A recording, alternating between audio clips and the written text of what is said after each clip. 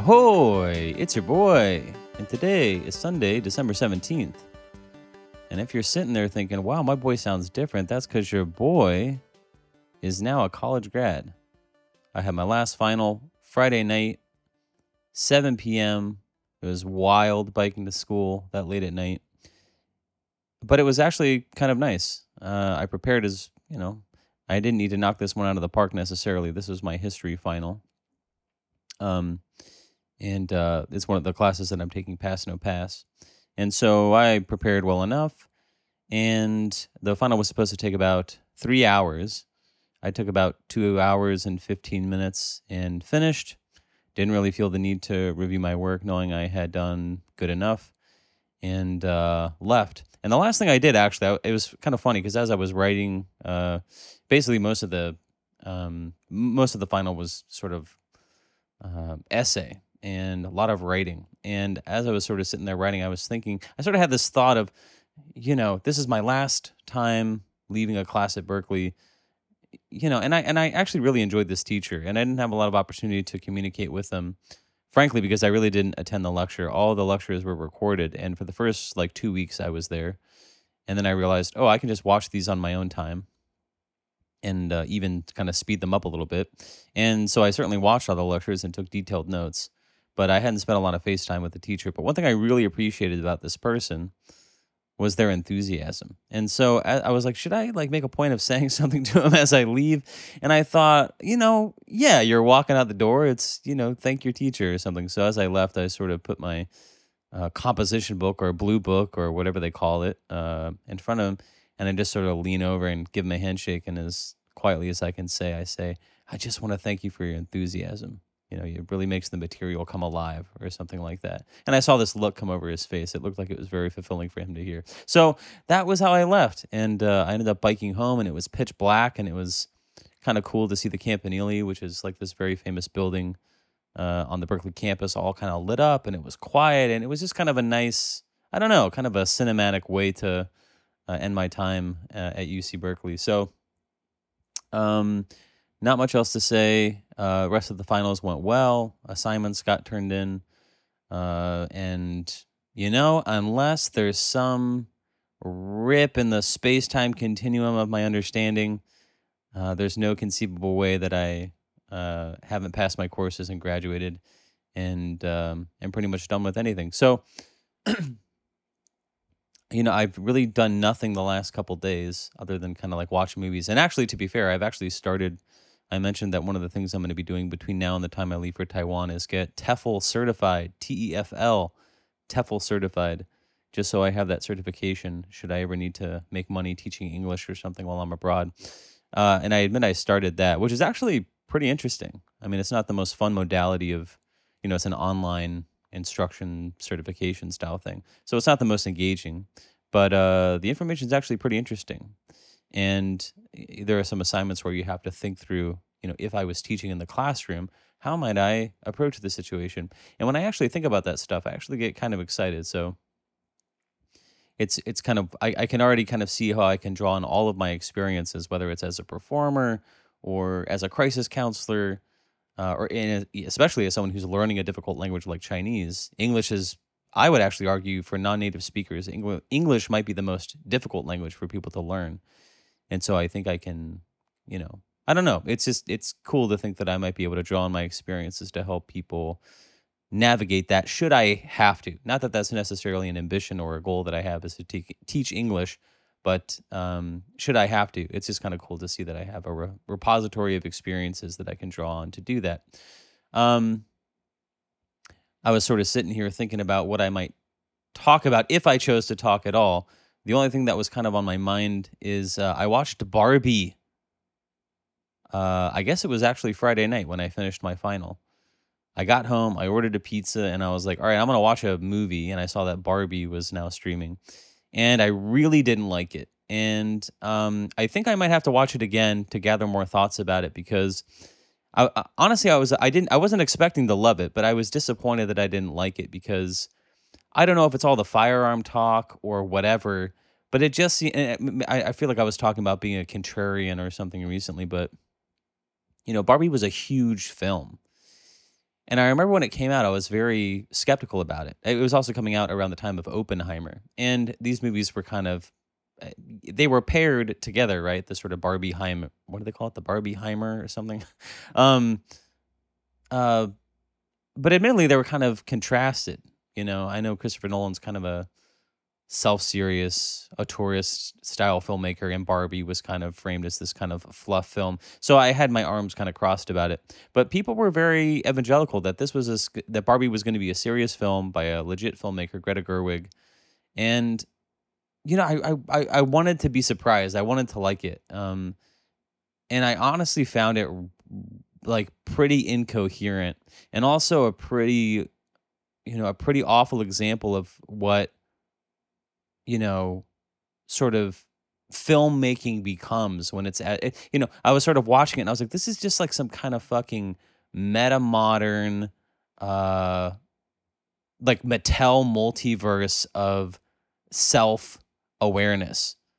It was a movie that was so self-conscious of itself as being scrutinized as like a social commentary that it had trouble kind of saying anything coherent, because it was constantly like self-qualifying itself, and it was just kind of a clusterfuck. And so I'm disappointed that I didn't like it, although I feel like I want to watch it again and maybe get some more coherent thoughts before I talk about it more. Not that you're dying to hear my opinion about it, but I just felt if I am gonna have something critical to say about it, I just want to make sure I have my ducks in a row, because I think it's the type of movie that people will be very defensive of and be very critical of people, or are probably more prone to be critical of people who didn't like it, because there's some ideological association that's going to be made with you if you didn't love this film. So what I'd like to do, and this may actually scare you more than anything else, is I actually want to read you my honors thesis, which I finished. And I don't know if I'll be able to get through the whole thing. I'm not sure I'll want to get through the whole thing. So I'm not exactly sure how this is going to play out. I think the easiest way to do it would actually be to break it into two parts, which may sound even worse to you. But it's very long. It's about 70 pages. And that includes an appendix and the references. So, you figure out what it actually boils down to. But I think I'd like to read it to you. There's a couple things that I'll sort of have to make decisions as I go. There's a lot of block quotes. I'll try to indicate where those appear. But there's also a lot of sort of in-text citations, which are going to be a little laborious if I cite all those. So I'll do my best, maybe by inflection, to try to indicate when things are quotes, or I'll, sort of say that things are quotes. But some of the things, I don't know. I'll also try to make it sound, I don't know, as narrative as possible. Obviously, what's going to get lost is the citations.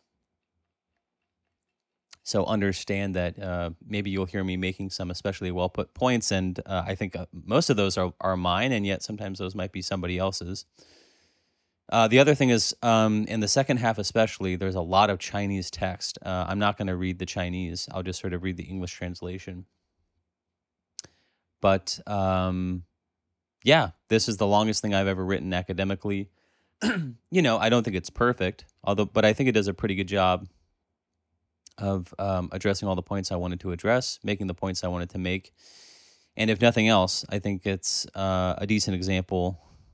It's a serviceable example that I would be able to function at graduate school level. So I hope you like it. And who knows? I'll sort of get as far as I get with this. And if I feel the need to say anything else when we are done, then I'll certainly do that. But otherwise, sit back, relax, and enjoy my honors thesis. Confusedly formed. Xici as a normative account of world genesis according to Baumann's first principles of science. There is a thing confusedly formed, born before heaven and earth. Silent and void, it stands alone and does not change, goes round and does not weary. It is capable of being the mother of the world. I know not its name, so I style it the way. I give it the makeshift name of the great. This quote comes from the 25th chapter of Tao Te Ching, the classic of Way and Virtue, a foundational text of Chinese philosophy putatively attributed to the 6th century sage Lao Tzu. What strikes me in this passage is the dichotomy between the narrator's confidence in presuming to know something about the state of nature before creation, while also emphasizing the limits of their understanding with respect to the same subject. Although the nebulous thing they are attempting to illustrate evades description, the narrator wields whatever language they have available to them in an earnest attempt to communicate something about its characteristics. In the end, lacking the definitive taxonomic traits that we commonly use to identify a thing, the narrator simply applies the provisional sobriquets the way or the great. In my reading, these makeshift monikers exemplify a degree of intellectual honesty on the part of the narrator, which transforms the passage from mere supernatural speculation into something like a scientific hypothesis.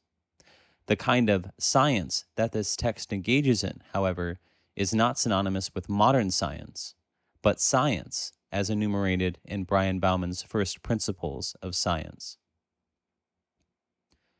Brian Baumann, lecturer at the University of California, Berkeley in the Department of East Asian Languages and Culture, posits a list of principles which accounts of creation typically adhere to.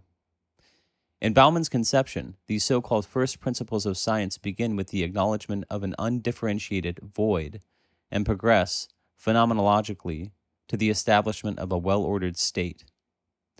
Baumann scaffolds his theory by locating these principles in numerous cosmogonies from a diverse selection of cultural and religious communities. These texts include Egyptian accounts of creation, the Enuma Elish of Mesopotamia, Genesis in the Hebrew Bible, Huainanzi of China, and many more. Additionally, Baumann explores these accounts alongside their soteriological counterparts in the Western religious, philosophical, and literary tradition exemplified by Plato's Timaeus, Dante's The Divine Comedy, the Old and New Testament books of Isaiah and Revelation, and many other works besides, including Francesco Solomena's painting Allegory of the Four Parts of the World. In this essay, I interrogate the general applicability of Baumann's claim by exploring to what extent the Chinese text Xici, commentary on the appended statements, a canonical commentary appended to the divinatory and philosophical text of I Ching, conforms to Baumann's first principles of science. I begin by itemizing and elaborating each of Baumann's first principles of science alongside three cosmogonies, Genesis and Enuma Elish, both previously evaluated by Baumann, and one of personal interest to me, Popol Vuh. I then recapitulate these principles alongside Xici, locating those portions of the text which exemplify Baumann's principles. I conclude by asserting that while Xici accords with Baumann's schema, its commentatorial function distinguishes it somewhat from the other foundational religious cosmogonies explored in this paper.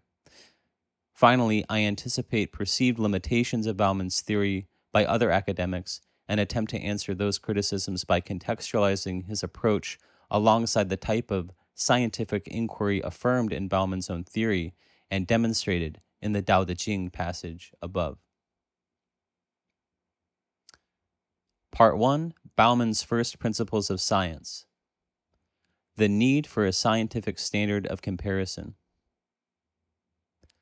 Baumann's first principles of science begin by establishing a, quote, correct scientific standard of comparison, end quote, for scholarship and the study of world genesis.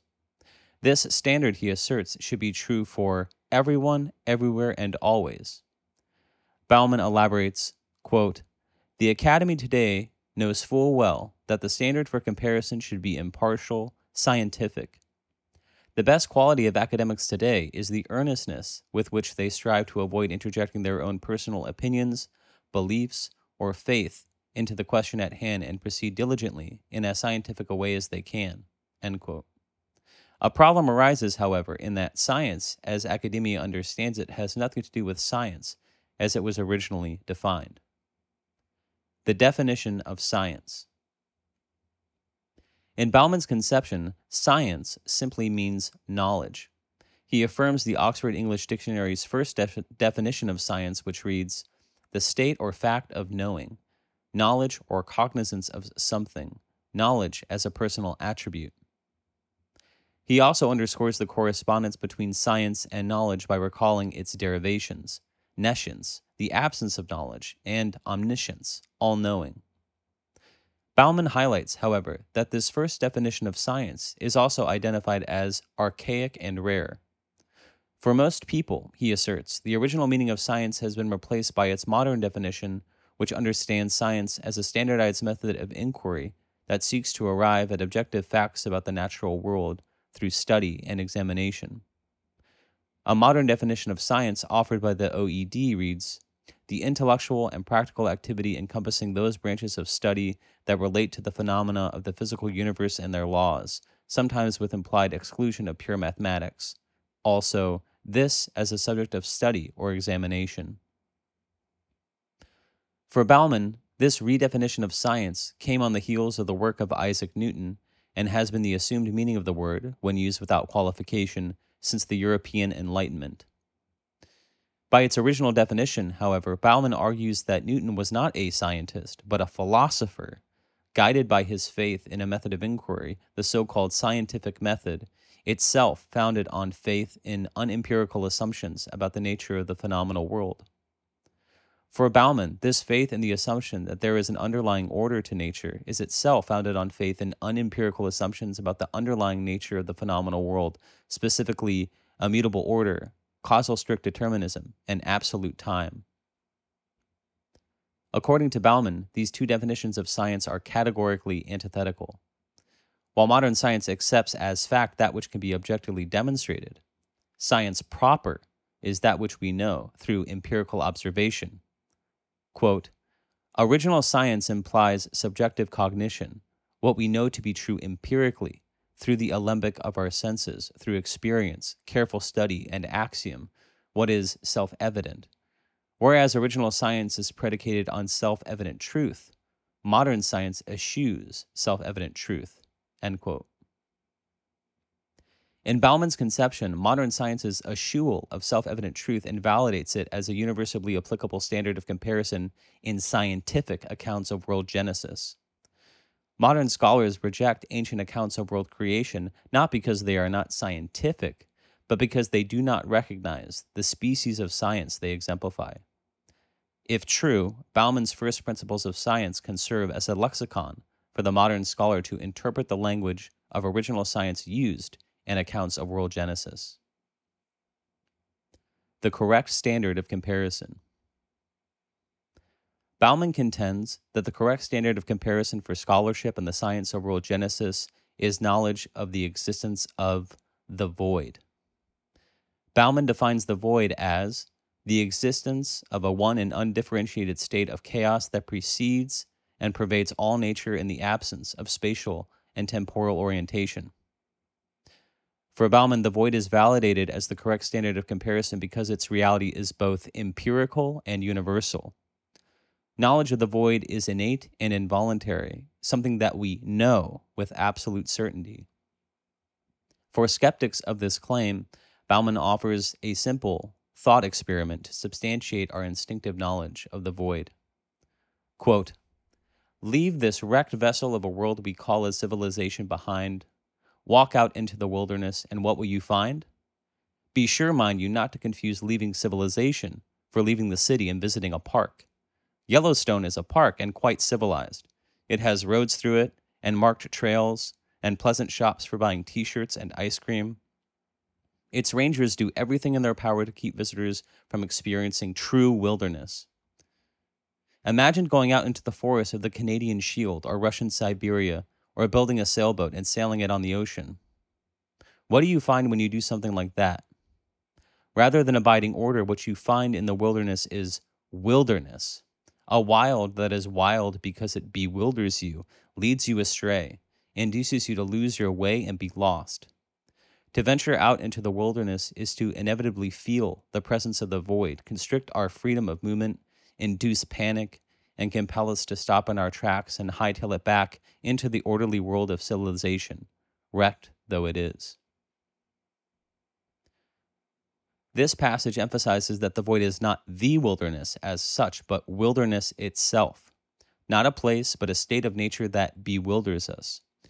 A poignant depiction of humankind's bewilderment in the presence of true wilderness appears in the 2007 film Into the Wild, itself an adaptation of the 1996 nonfiction book of the same name, which tells the story of a young man, Christopher McCandless, who abandons the trappings of modern civilization by trekking into the Alaskan wilderness.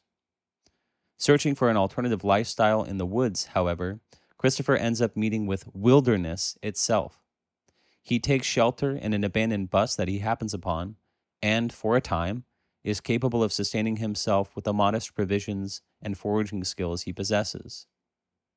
Still, it is not long before the bitter isolation and mounting challenges of surviving in the Alaskan wild convince him to return to society. With the change of seasons, however, he finds the path out of the wilderness by which he had entered is now blocked by a swelled river of recently thawed snowmelt. In that moment, Christopher knows the dire reality of his situation.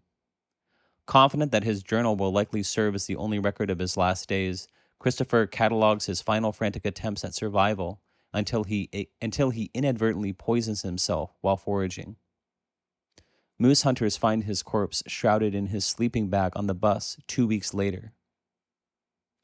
McCandless's story exemplifies the type of bewilderment that the presence of the void evokes.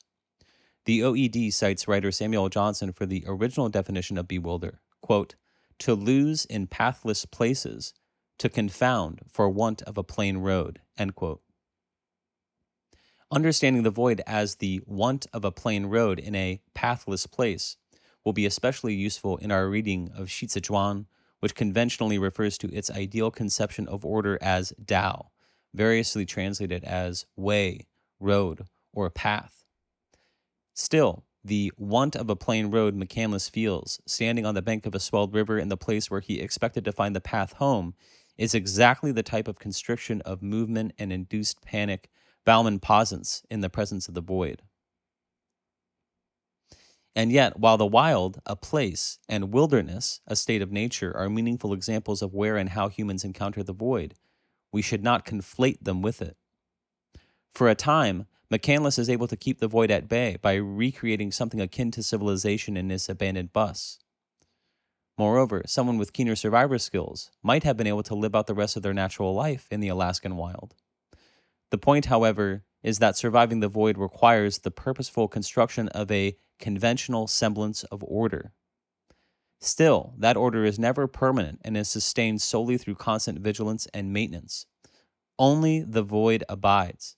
It rears its head wherever and for whomever the conventional semblance of order disappears.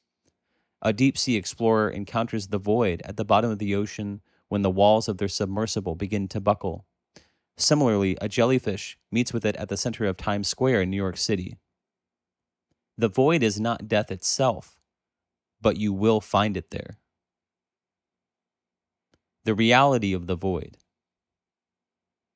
The void, Baumann affirms, is, quote, imminently real. Skepticism about its existence is a symptom of our faith in the conventional semblance of order that, for a time, shields us from it. While the void is permanent, conventional order requires constant observation, reification, and active human maintenance to keep it stanchioned. Baumann observes, quote, the void is an ever-looming presence, ever impinging upon established order. We regulate time, but lest we shore up time's regulated order with ad hoc adjustments, the void will swallow up time as we know it and reduce our calendars to nothing.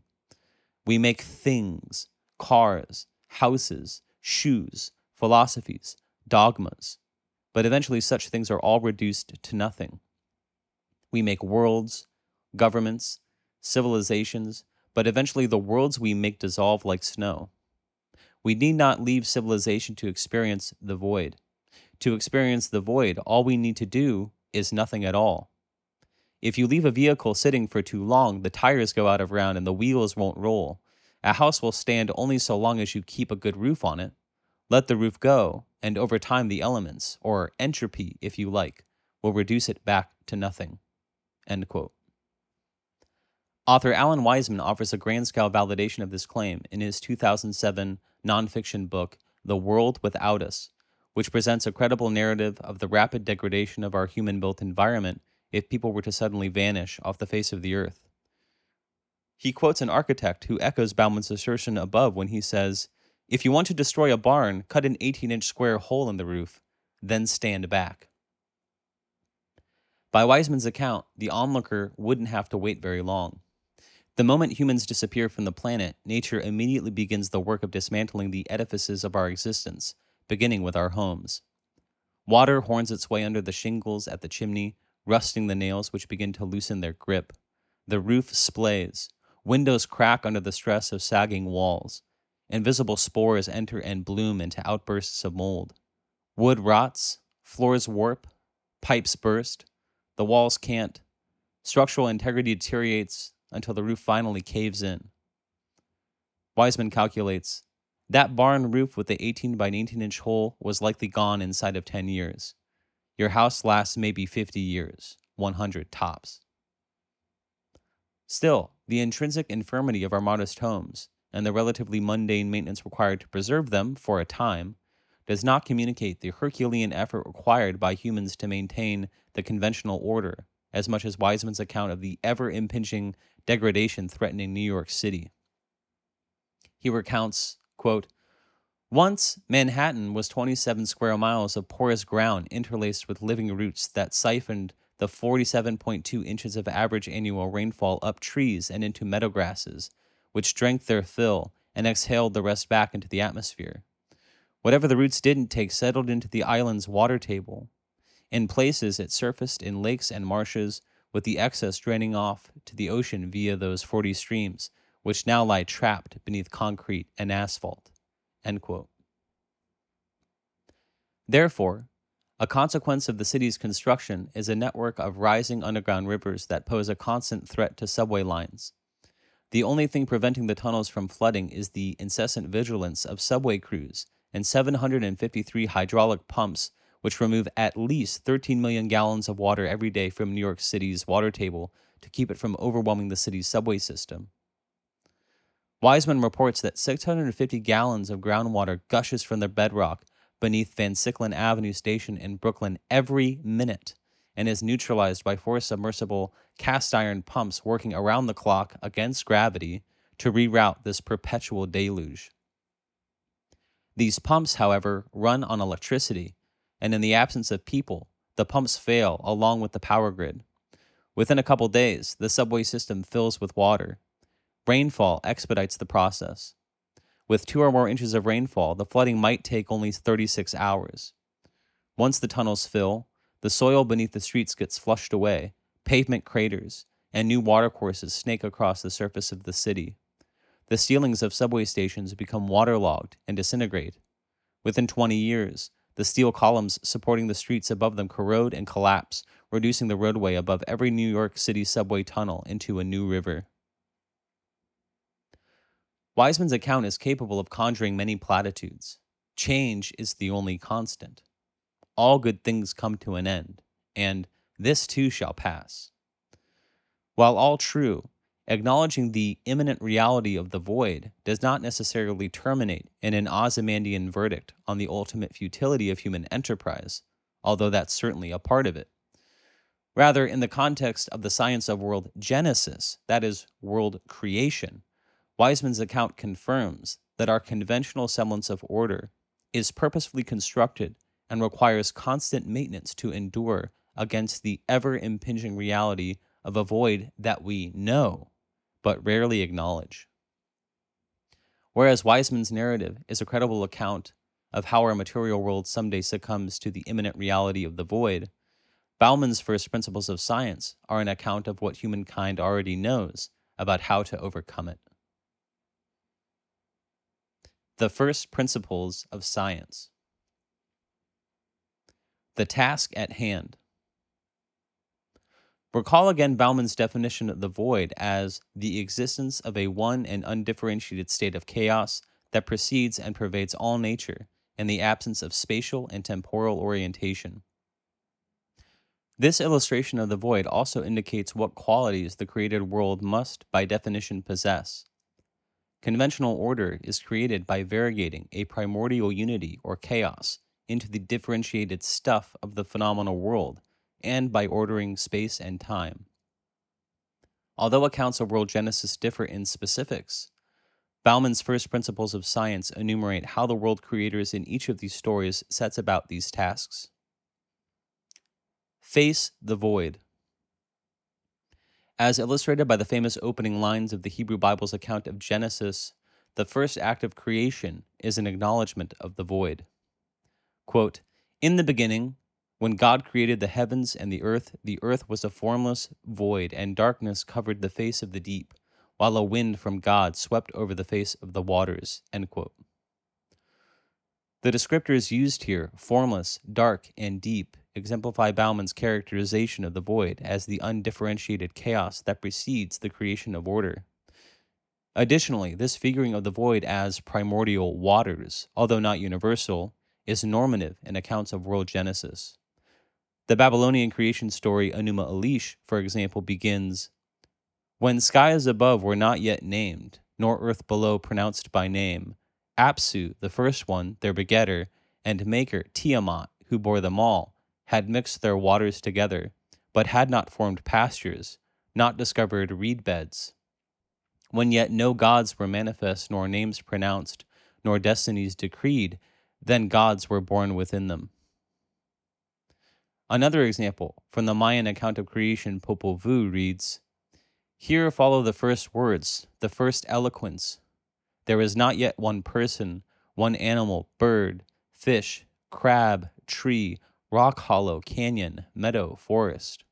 Whatever there is that might be is simply not there. Only the pooled water, only the calm sea, only it alone is pooled." An exhaustive survey of accounts is outside the scope of this essay, but suffices to say that while they differ in specifics, the points of contact between various accounts of creation and their depiction of the void are numerous. Fix a point of reference. Having acknowledged the void, regulating its chaos begins by fixing an arbitrary point of reference. In a related aside, Baumann recalls, "When I was a child growing up in North Dakota, my father took me ice fishing, and as we were driving out into the ice, he said, 'If we fall through, fix a point of reference. Doing that will keep you from panicking and you won't drown.'" This catastrophe of falling through the ice into the freezing water below is an evocative example that also evokes the primordial waters of Genesis. One can easily imagine the sudden panic of plunging into that disorienting darkness, instantly disabused of our conventional sense of direction. We would know instantly that up, down, right, and left are all conventional, ultimately arbitrary delineations, which are predicated entirely on one's point of reference. Therefore, surviving the void begins with the creation of spatial order by fixing that point. In the biblical account of Genesis, this is accomplished with God's injunction, "Let there be light," from which the creation of spatial and temporal order progresses. Assume the center. Assuming the center happens in the course of fixing a point of reference. Here, the word assume includes the connotations to take for granted and to take upon oneself. We assume the center on account of every point of reference being arbitrary. As Baumann emphasizes, any point will do. Arbitrary, however, is not the same as inconsequential. For a young Brian Baumann who has fallen through the ice, for example, establishing the hole he fell through as a point of reference is a matter of life and death. Still, within the undifferentiated chaos of the void, that point is as meaningful as any other. We also assume centrality, since in fixing a point of reference, we stake a position for ourselves in the undifferentiated chaos as well. In staking a position, all possible directions relative to it are instantiated also. Up, down, right, left, back, front, and every possible division between them in all possible directions radiate out from that fixed point. It is telling then that in the Hebrew account of Genesis, God fixes a point of light as the first act of creation. Light does not travel along any one path or in any one direction, but scatters everywhere in all directions at once. In fixing a point of light as a first point of reference, its literal and figurative radiance also instantiates the creation of spatial order. Know time. Having assumed the center, we can know time. The OED defines time both as duration and as occasion. As duration, time is an extent of time, the time it took me to get to your house from mine, for example. As occasion, time is a point of time, the time you had me over for dinner. Time as duration is not antithetical to time as occasion, but when considering time as occasion, duration is not necessarily significant. Within the first principles of science, Baumann privileges our knowledge of time as occasion. He elaborates, quote, "Our world is a world of flux. Things go round and round, expand and contract, ebb and flow, run and bounce, delve and dive. Time, that is to say, moments of relative stillness, occurs in all of it. Time as occasion is stillness in the midst of motion. When you are in time with something, there is stillness between you and the other. When you are out of time, there is motion." End quote. This definition identifies the void with flux and figures time as occasions of stillness relative to it. Stillness, however, is not the cessation of movement. That is impossible, actually.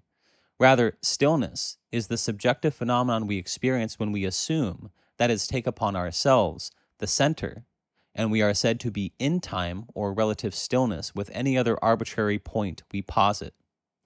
A ballerina who attempts to execute a series of swift turns generates for themselves a void in miniature. To overcome the void and maintain their balance, they assume the center, literally the center of their own centrifugal force, and fix an arbitrary point they are confident their eyes can return to again and again at the end of each consecutive turn. Although the world is thrown into chaos each time they fling themselves around, as long as their eyes continue to locate that spot, that is, remain in time with it, they experience a relative stillness. Lose track of that spot, however, and they're fluxed. Understanding time as an occasion of relative stillness between 2 points in a world of flux, Baumann offers, the perfect way to tell time is with light. While modern thinkers associate time-telling with clocks, the time they tell us is a rote recitation of the conventional delineation of our subjective experience of time as duration into arbitrary units. Moreover, clocks and watches are limited by the mechanisms by which they operate. Baumann insists, quote, "Clocks move at different rates, give different measures, and quickly fall out of sync. Apart from random chance, none tells the actual time of an external event, as reflected by light. Using clocks to tell time is like herding cats. They go where they will." End quote. While the time that clocks tell is an abstraction, reckoning time by the occasion of relative stillness between ourselves and the light of celestial bodies is empirical. Historically, measuring time by the light of the sun was done using a gnomon. As with the original definition of science, the root of gnomon also means to know, and the gnomon is one who knows. What does it know? It knows the occasion of an observer in a moment of stillness relative to the light of the sun. With the advent of light in the account of Genesis, the ensuing acts of creation can be reckoned as occasions, moments of relative stillness, and the otherwise tumultuous flux of the primordial waters. The text reads, "And God saw that the light was good, and God separated the light from the darkness. God called the light day, and the darkness he called night. And there was evening, and there was morning, the first day." With the appearance of light, the separation of light from darkness and delineation between evening and morning are the beginning of God's variegation of the undifferentiated void into the observable stuff of the phenomenal world. Observe the horizon. Before the creation of order, the void is a unity. One of the fundamental acts of differentiation is demarcating the boundary between heaven and earth by establishing the horizon. Genesis relates, "And God said, let there be a dome in the midst of the waters, and let it separate the waters from the waters. So God made the dome and separated the waters that were under the dome from the waters that were above the dome, and it was so. God called the dome heaven, and God said, let the waters under the sky be gathered into one place, and let the dry land appear. And it was so. God called the dry land earth." Separating the primordial seas into the waters of heaven and the waters of earth cleaves the void into 2 realms, the abode of humankind and the abode of celestial bodies. Baumann observes that this rending of the void into two halves is also figuratively illustrated in the Babylonian creation story Enuma Elish, when the sovereign, Marduk, splits the body of Tiamat. Face to face they came, Tiamat and Marduk, sage of the gods. They engaged in combat. They closed for battle. The Lord spread his net and made it encircle her. To her face he dispatched the evil wind. Tiamat opened her mouth to swallow it, and he forced in the evil wind so that she could not close her lips. Fierce winds distended her belly. He shot an arrow which pierced her belly, split her down the middle and split her heart, vanquished her and extinguished her life. He threw down her corpse and stood on top of her. Later we will observe how the netting of Tiamat also indexes the figurative netting of the domed sky into lines of right ascension and declination. Observe here, however, how the evil wind Marduk sends into the mouth of Tiamat recalls the wind of God that sweeps over the face of the primordial waters in Genesis. Note, too, how the distending of Tiamat's belly also domes her stomach. The straight line of the horizon is illustrated by the straight flight of the arrow that split her down the middle into two halves. This doming of Tiamat's distended stomach, cleaving it in two, and Marduk's final act of standing on the corpse of Tiamat also evokes the sense of standing on the formation of dry earth, in contrast to the dome of heaven. After subjugating the rest of his enemies, the story relates that Marduk returns to the body of Tiamat and provides a narrative of creation with many parallels to Genesis. And to Tiamat, whom he had ensnared, he turned back. The Lord trampled the lower part of Tiamat. He divided the monster's shape and created marvels from it. He sliced her in half like a fish for drying. Half of her he put up to the roof of the sky, drew a bolt across, and made a guard hold it. Her waters he arranged so that they could not escape. Here, Marduk begins to fashion a natural order from the monstrous shape or void of the body of Tiamat. The two halves of her body depict heaven as the roof of the sky and earth as the corpse that he trampled upon.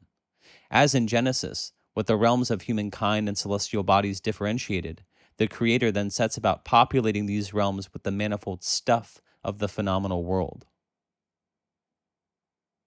Encounter the existence of things. Like Marduk of Enuma Elish, who fashions marvels from the body of Tiamat, much of the remainder of the first account of creation in Genesis deals with the generation and differentiation of the things that constitute the phenomenal world. First is the generation of vegetation on the newly created earth. Then God said, "Let the earth put forth vegetation, plants yielding seed, and fruit trees of every kind on earth that bear fruit with the seed in it." And it was so. We will pass over and return to the creation of celestial bodies for the moment and observe only that their creation is followed by the generation of the animals that inhabit the liminal space between heaven and earth, which are inhospitable to humankind, the sky and the sea. And God said, "Let the waters bring forth swarms of living creatures, and let the birds fly above the earth across the dome of the sky." So God created the great sea monsters and every living creature that moves, of every kind, with which the waters swarm, and every winged bird of every kind. And God saw that it was good. Second, God summons forth the creatures that inhabit the earth. And God said, "Let the earth bring forth living creatures of every kind, cattle and creeping things, and wild animals of the earth of every kind." And it was so. Finally, the crowning act of creation is fashioning humans in the likeness of God and making them stewards and sovereigns of the earth. Then God said, "Let us make humankind in our image, according to our likeness, and let them have dominion over the fish of the sea, and over the birds of the air, and over the cattle, and over all the wild animals of the earth, and over every creeping thing that creeps upon the earth." We will examine how the creation of humankind in the likeness of God reflects the symmetry between heaven and earth below. For now, suffice it to say that God first calls forth and encounters things according to broad categories. Separate one thing from another according to its genius. Baumann reports that in the context of world Genesis, the Creator begets the world according to their own genius. Baumann notes that genius and Genesis share a common root. In concert with the OED's now obsolete definition of genius as a person's characteristic disposition, natural inclination, or temperament. Baumann concludes that the being of a thing comes into existence when we know their essential character. In the account of Genesis, for example, while the things of the phenomenal world are first called forth according to broad categories, they are further differentiated according to their inherent qualities. Vegetation is further differentiated as plants that yield seed and those that bear fruit with the seed in it. Living creatures are differentiated into those of the land, sea, and earth, and creatures of the earth into those that walk and those that creep. While these are comparatively simplistic taxonomies, they are a normative representation of how accounts of creation disaggregate the void into a natural order. Popol Vuh, for example, provides a more detailed account of the creation of animals and the genius by which they are organized. Now they planned the animals of the mountain, all the guardians of the forests, creatures of the mountain, the deer, birds, pumas, jaguars, serpents, rattlesnakes, fertilances, guardians of the bushes, and they gave out homes to the deer and birds. You, the deer, sleep along the rivers, in the canyons, be here in the meadows, in the thickets, in the forests, multiply ourselves. You will stand and walk on all fours, they were told. So then they established the nests of the bird, small and great. You, precious birds, your nests, your houses are in the trees, in the bushes. Multiply there, scatter there, in the branches of the trees, the branches of the bushes, the deer and birds were told. When this deed had been done, all of them had received a place to sleep and a place to stay. So it is that the nests of the animals are on the earth, given by the bearer begetter. Now the arrangement of the deer and bird was complete. Here the animals are called forth in broad categories and differentiated into even more detailed aggregates than those that appear in Genesis.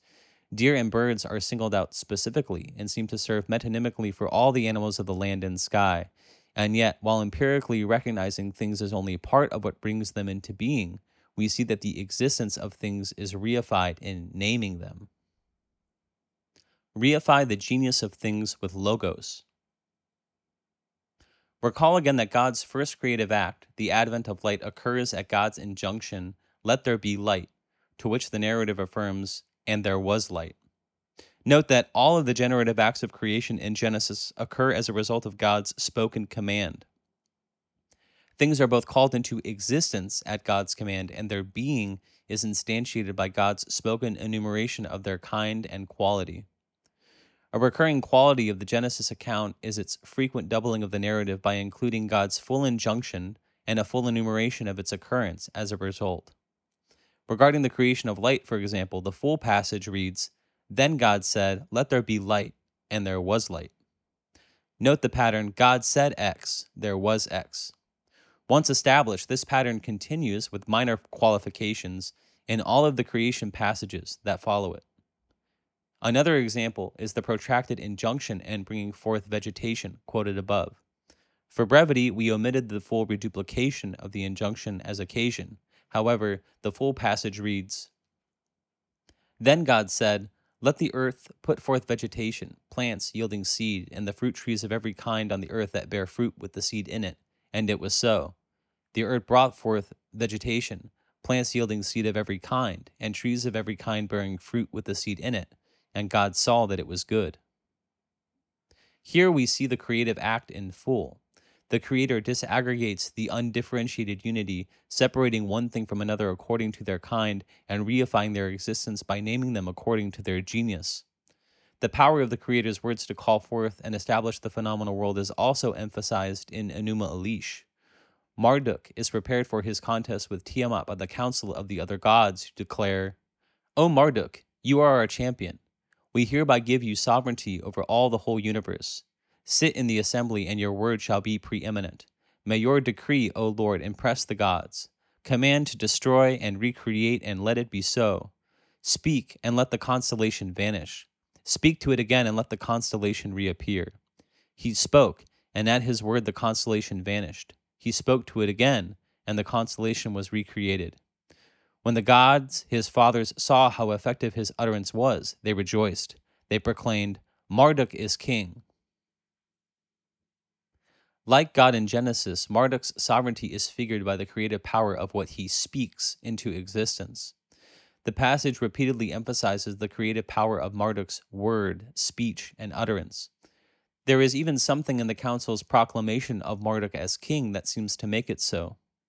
Notice also that, like Genesis, the passage contains the full reduplication of the injunction and the creative act with respect to the constellation.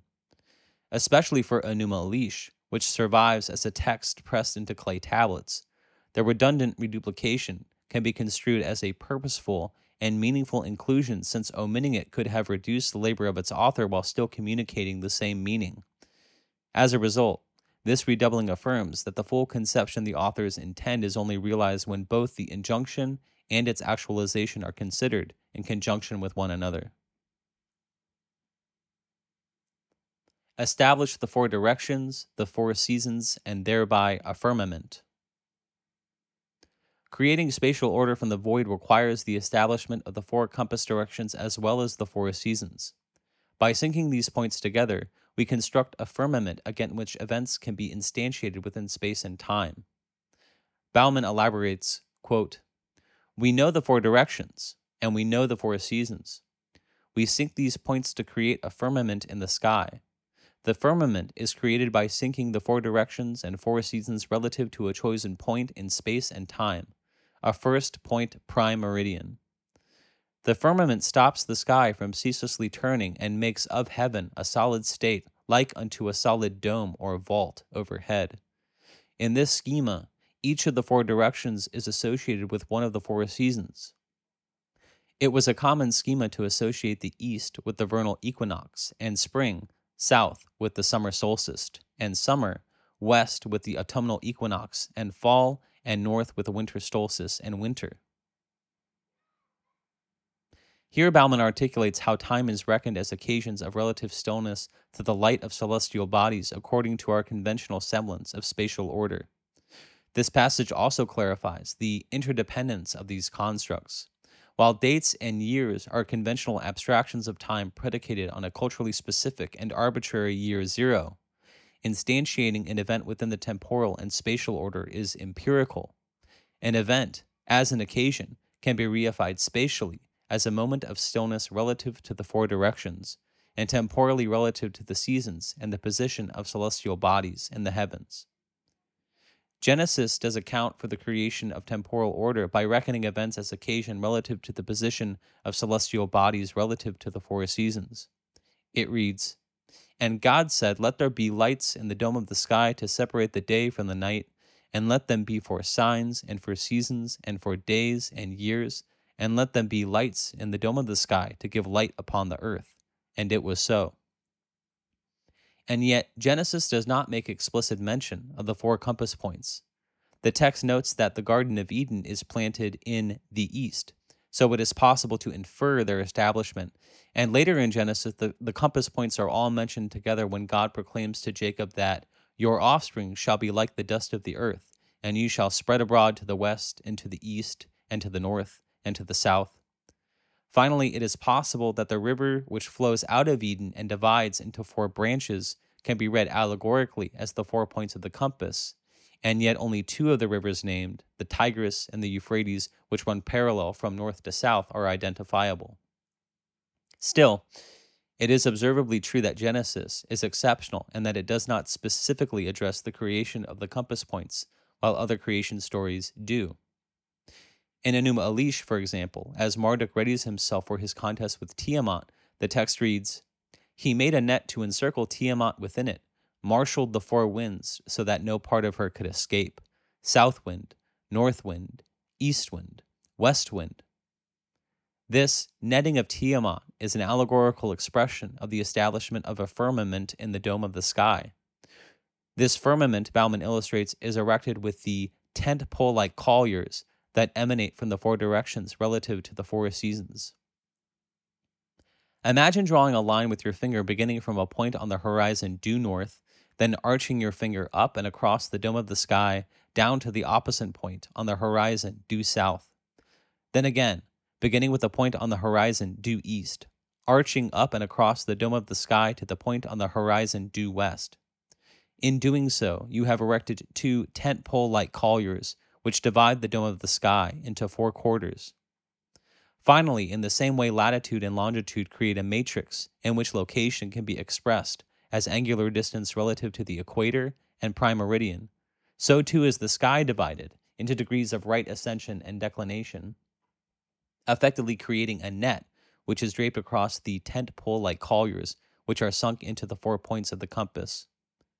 Consequently, the otherwise ceaseless turning of heaven, figured here as the creature Tiamat in Enuma Elish, is ensnared in the net of the firmament, and events on earth can be reckoned as moments of stillness relative to this matrix of temporal and spatial order.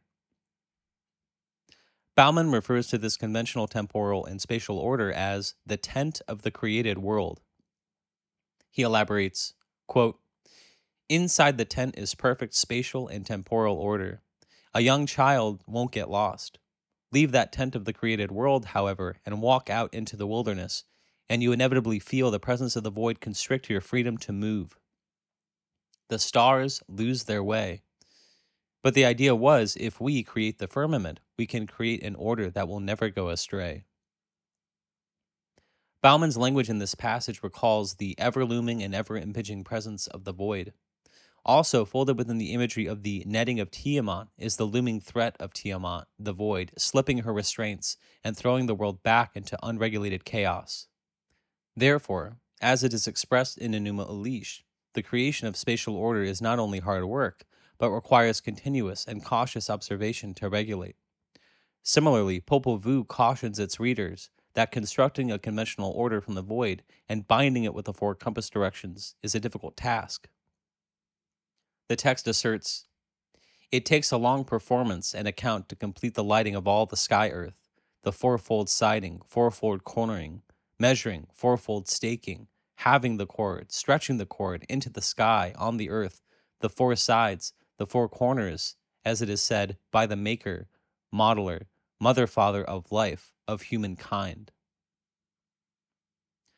By halving and stretching the cord, establishing a meridian and equator on Earth along with the tent pole like colliers in the dome of the sky, this passage also figures the 4 directions as boundaries, which give form to the otherwise formless void. The 4 sides and corners give literal shape to the world, and the fourfold staking, like Enuma Elish, evoke Baumann's image of the tent of the created world. Binding or tethering the structure is required to stanchion the spatial order against its nature, which is chaos. Observe the symmetry between heaven and earth born of light. The conventional ordering of heaven is reflected onto the earth. This is first true of the temporal and spatial order. The tent pole like colliers that are sunk into the 4 directions and synced with the 4 seasons have the equator and prime meridian, which divide the earth into 4 hemispheres, as their counterpart. Likewise, the net that is generated from the matrix of right ascension and declination that is draped across the arches of the colliers is reflected in the degree of latitude and longitude that are drawn relative to the equator and prime meridian. Still, along with the empirical symmetry between the conventional order of heaven and earth, Baumann argues that the well-ordered state accomplished through the establishment of a political and social order which are also built symmetrically with heaven. Here, Baumann arrives at the central role of sovereignty in accounts of Genesis. For Baumann, the sovereign in creation accounts is figured by the world creator. He writes, "Cosmogonies grant that the world is created from that which is self-existent by a creator. The creator is something of a god, a sovereign, a demiurge. The creator relies on science, skillful means, art to fashion order from the void." In accounts of world Genesis, the one who orders heaven and earth serves as the prototypical sovereign which the rulers of the world's political order fashion themselves after. Although a god, Marduk, the creator of heavenly order in Enuma Elish, is figured like a worldly sovereign. Marduk's parents founded a princely shrine for him, and he took up residence as a ruler before his fathers, who proclaimed, "You are honored among the great gods. Your destiny is unequaled. From this day onwards, your command shall not be altered. Yours is the power to exalt and abase. May your utterance be law, your word never be falsified. None of the gods shall transgress your limits. O Marduk, you are our champion. We hereby give you sovereignty over all the whole universe." Here we encounter Marduk as the sovereign of a heavenly court. His utterances are the laws which prevent the great gods from transgressing their limits. This language recalls Marduk's creating a natural order by reifying the existence of things through logos. Also, the laws that Marduk establishes through his utterance create a bounded order of heaven that will be reflected in the political order of the society which inherits and perpetuates this account of creation. The political order created in accounts of Genesis is built symmetrically with the ordering of heaven. Popol Vuh also renders the creation of the world occurring within a heavenly court. The narrative recounts that before creation, whatever might be is simply not there, only murmurs, ripples, in the dark, in the night. Only the maker, modeler alone, sovereign plumed serpent, the bearers, begetters are in the water in blue-green. Thus the name plumed serpent. They are great knowers, great thinkers in their very being. Like Marduk, the plumed serpent is associated with sovereignty. A note to this passage in the translation also indicates that a later Xici king adopted this name, which may suggest something about the symmetry between the representation of heavenly order in this account reflecting the political order of the community who authored it. Also interesting is the obfuscation of the singular in the plural. It is unclear in this context whether we are to understand plumed serpent as one person and the bearers and begetters as an other, or there is something of the royal we that is communicated in the oscillation between singular and plural. This plurality is also present in Hebrew Genesis, which expresses the symmetry between heaven and earth through humankind's creation in the likeness of God. The passage recounts, "And God said, Let us make humankind in our image, according to our likeness, and let them have dominion over the fish of the sea, and over the birds of the air, and over the cattle, and over all the wild animals of the earth, and over every creeping thing that creeps upon the earth.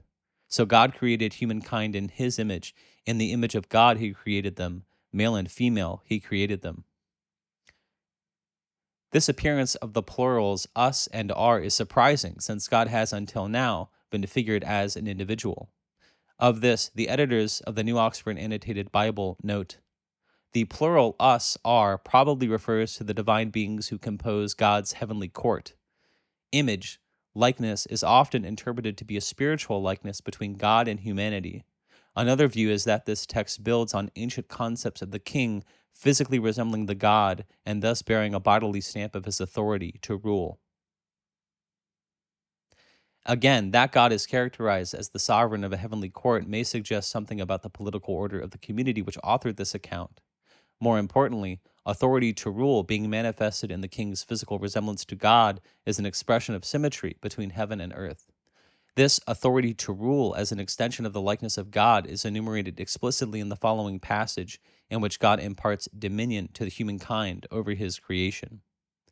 God blessed them, and God said to them, Be fruitful and multiply, and fill the earth and subdue it, and have dominion over the fish of the sea, and over the birds of the air, and over every living thing that moves upon the earth. As the final act of creation, God creates a symmetry between the political order of heaven and earth by imparting a reflection of his sovereignty over heaven to humankind's dominion over the earth. Express knowledge of that order through allegory. The final principle of science is allegory as the proper mode of scientific expression. The OED reports that the etymology of allegory is varied, but from the Greek, its meaning is speaking otherwise than one seems to speak apparently. While scientific accounts of creation may seem otherworldly at first glance, their imagery always correlates to something empirical. Baumann elaborates, quote, "As the scientific mode for expressing the phenomena of world order born of symmetry between heaven and earth, allegory in and of itself says one thing literally, but signifies principally something else. When it comes to cosmic allegory expressing symmetry between heaven and earth, terms that refer literally to mundane phenomena principally signify something of heaven." End quote. Consequently, allegorical statements resonate with multiple meanings. They possess both an overt meaning and a hidden one, possibly more besides. Baumann's emphasis that scientific allegory correlates to something of heaven reaffirms his supposition that, despite the supramundane appearance of accounts of creation, their science is ultimately an expression of empirical phenomena. Our frequent inability to recognize this, however, is due to the fact that the allegory conveys meaning through culturally and temporally specific tropes. While many allegorical tropes of antiquity are difficult for modern interpreters to discern, they were formerly regarded as elementary, widely understood, and a part of common creative parlance. A frequent example Baumann draws upon to illustrate this dichotomy of discernibility between modern interpreters and the original authors of allegory is the children's nursery rhyme, Hey Diddle Diddle. Hey diddle diddle, the cat and the fiddle, the cow jumped over the moon. The little dog laughed to see such a sport, and the dish ran away with the spoon. Originally authored and understood as a description of the summer sky for people at mid-latitudes in the northern hemisphere, modern interpreters often misconstrue its meaning literally, fantastically, or else misunderstand it as little more than gobbledygook. On the level of apparent meaning, the range of possible interpretations is unbounded. However, one who possesses the requisite scientific knowledge to recognize the text's allegorical tropes is capable of interpreting its hidden meaning precisely, objectively, and empirically. The cat is recognized as the constellation Leo, the fiddle as Lyra, the cow as Taurus, the moon as itself, the little dog as Canis Minor, the dish as Crater, and the spoon as Ursa Major. While the allegorical figures themselves are abstractions, they signify something empirically and spatially real, the night sky. Moreover, the celestial scene is a temporally specific one, the night sky in summer. Despite its riddle-like language, allegory proper indicates something definitive regardless of the subjective perspective of the interpreter. This inability of modern interpreters to unlock the meaning of earlier allegories points to an inherent problem of allegorical expression also. Allegory simply mirrors. It does not explicate. It does not reveal its secrets or give any indication that it might be speaking other than it appears to be. Moreover, the meaning of allegorical trope is not universal, but specific to the culture and time period that authors it. Therefore, accurate interpretation of allegorical tropes requires a certain level of culturally and scientifically specific knowledge to ascertain its secret meaning. Given our propensity to read and study scientific accounts of Genesis only as the literal records of a community's beliefs about the origins of the universe, it is clear that this is not always done successfully. Summary. To conclude, Baumann posits an itemized list of principles which many scientific accounts of Genesis conform to. However, modern interpreters often fail to recognize the science they contain based on a fundamental redefinition of science from its original definition as that which is known empirically to its modern definition of a system of inquiry aimed at arriving at objective facts about the underlying order of nature. Moreover, scientific accounts of Genesis are liable to be misread as bad science against this modern definition because modern readers do not recognize these accounts as allegory, or even if they do not recognize that their allegory indexes the empirical phenomena of the natural world. Despite the culturally and religiously specific language of allegorical trope wielded in each account, Baumann observes that they all begin with an acknowledgement of an undifferentiated chaos or void and progress phenomenologically through a predictable, though not invariable, order of steps. Fix a point of reference, assume the center, know time, observe the horizon, encounter the existence of things, separate them according to their genius, reify their existence with logos, establish the four directions, sync them with the four seasons, thereby establishing a firmament, observe the symmetry between heaven and earth, born of light, and express the knowledge of that order through allegory. Finally, while the void is everlasting, the established conventional order is not, and requires constant maintenance and vigilance to maintain against the ever-looming, ever-impinging presence of the void. Next, I will interrogate the general applicability of Baumann's claim by exploring to what extent the text Xici, commentary on the appended statements, a canonical commentary appended to the Chinese divinatory and philosophical text of I Ching, conforms to Baumann's first principles of science. And there we have the end of part one. I feel a bit like Jim Carrey in the movie Man on the Moon at the end of him reading Great Gatsby out loud.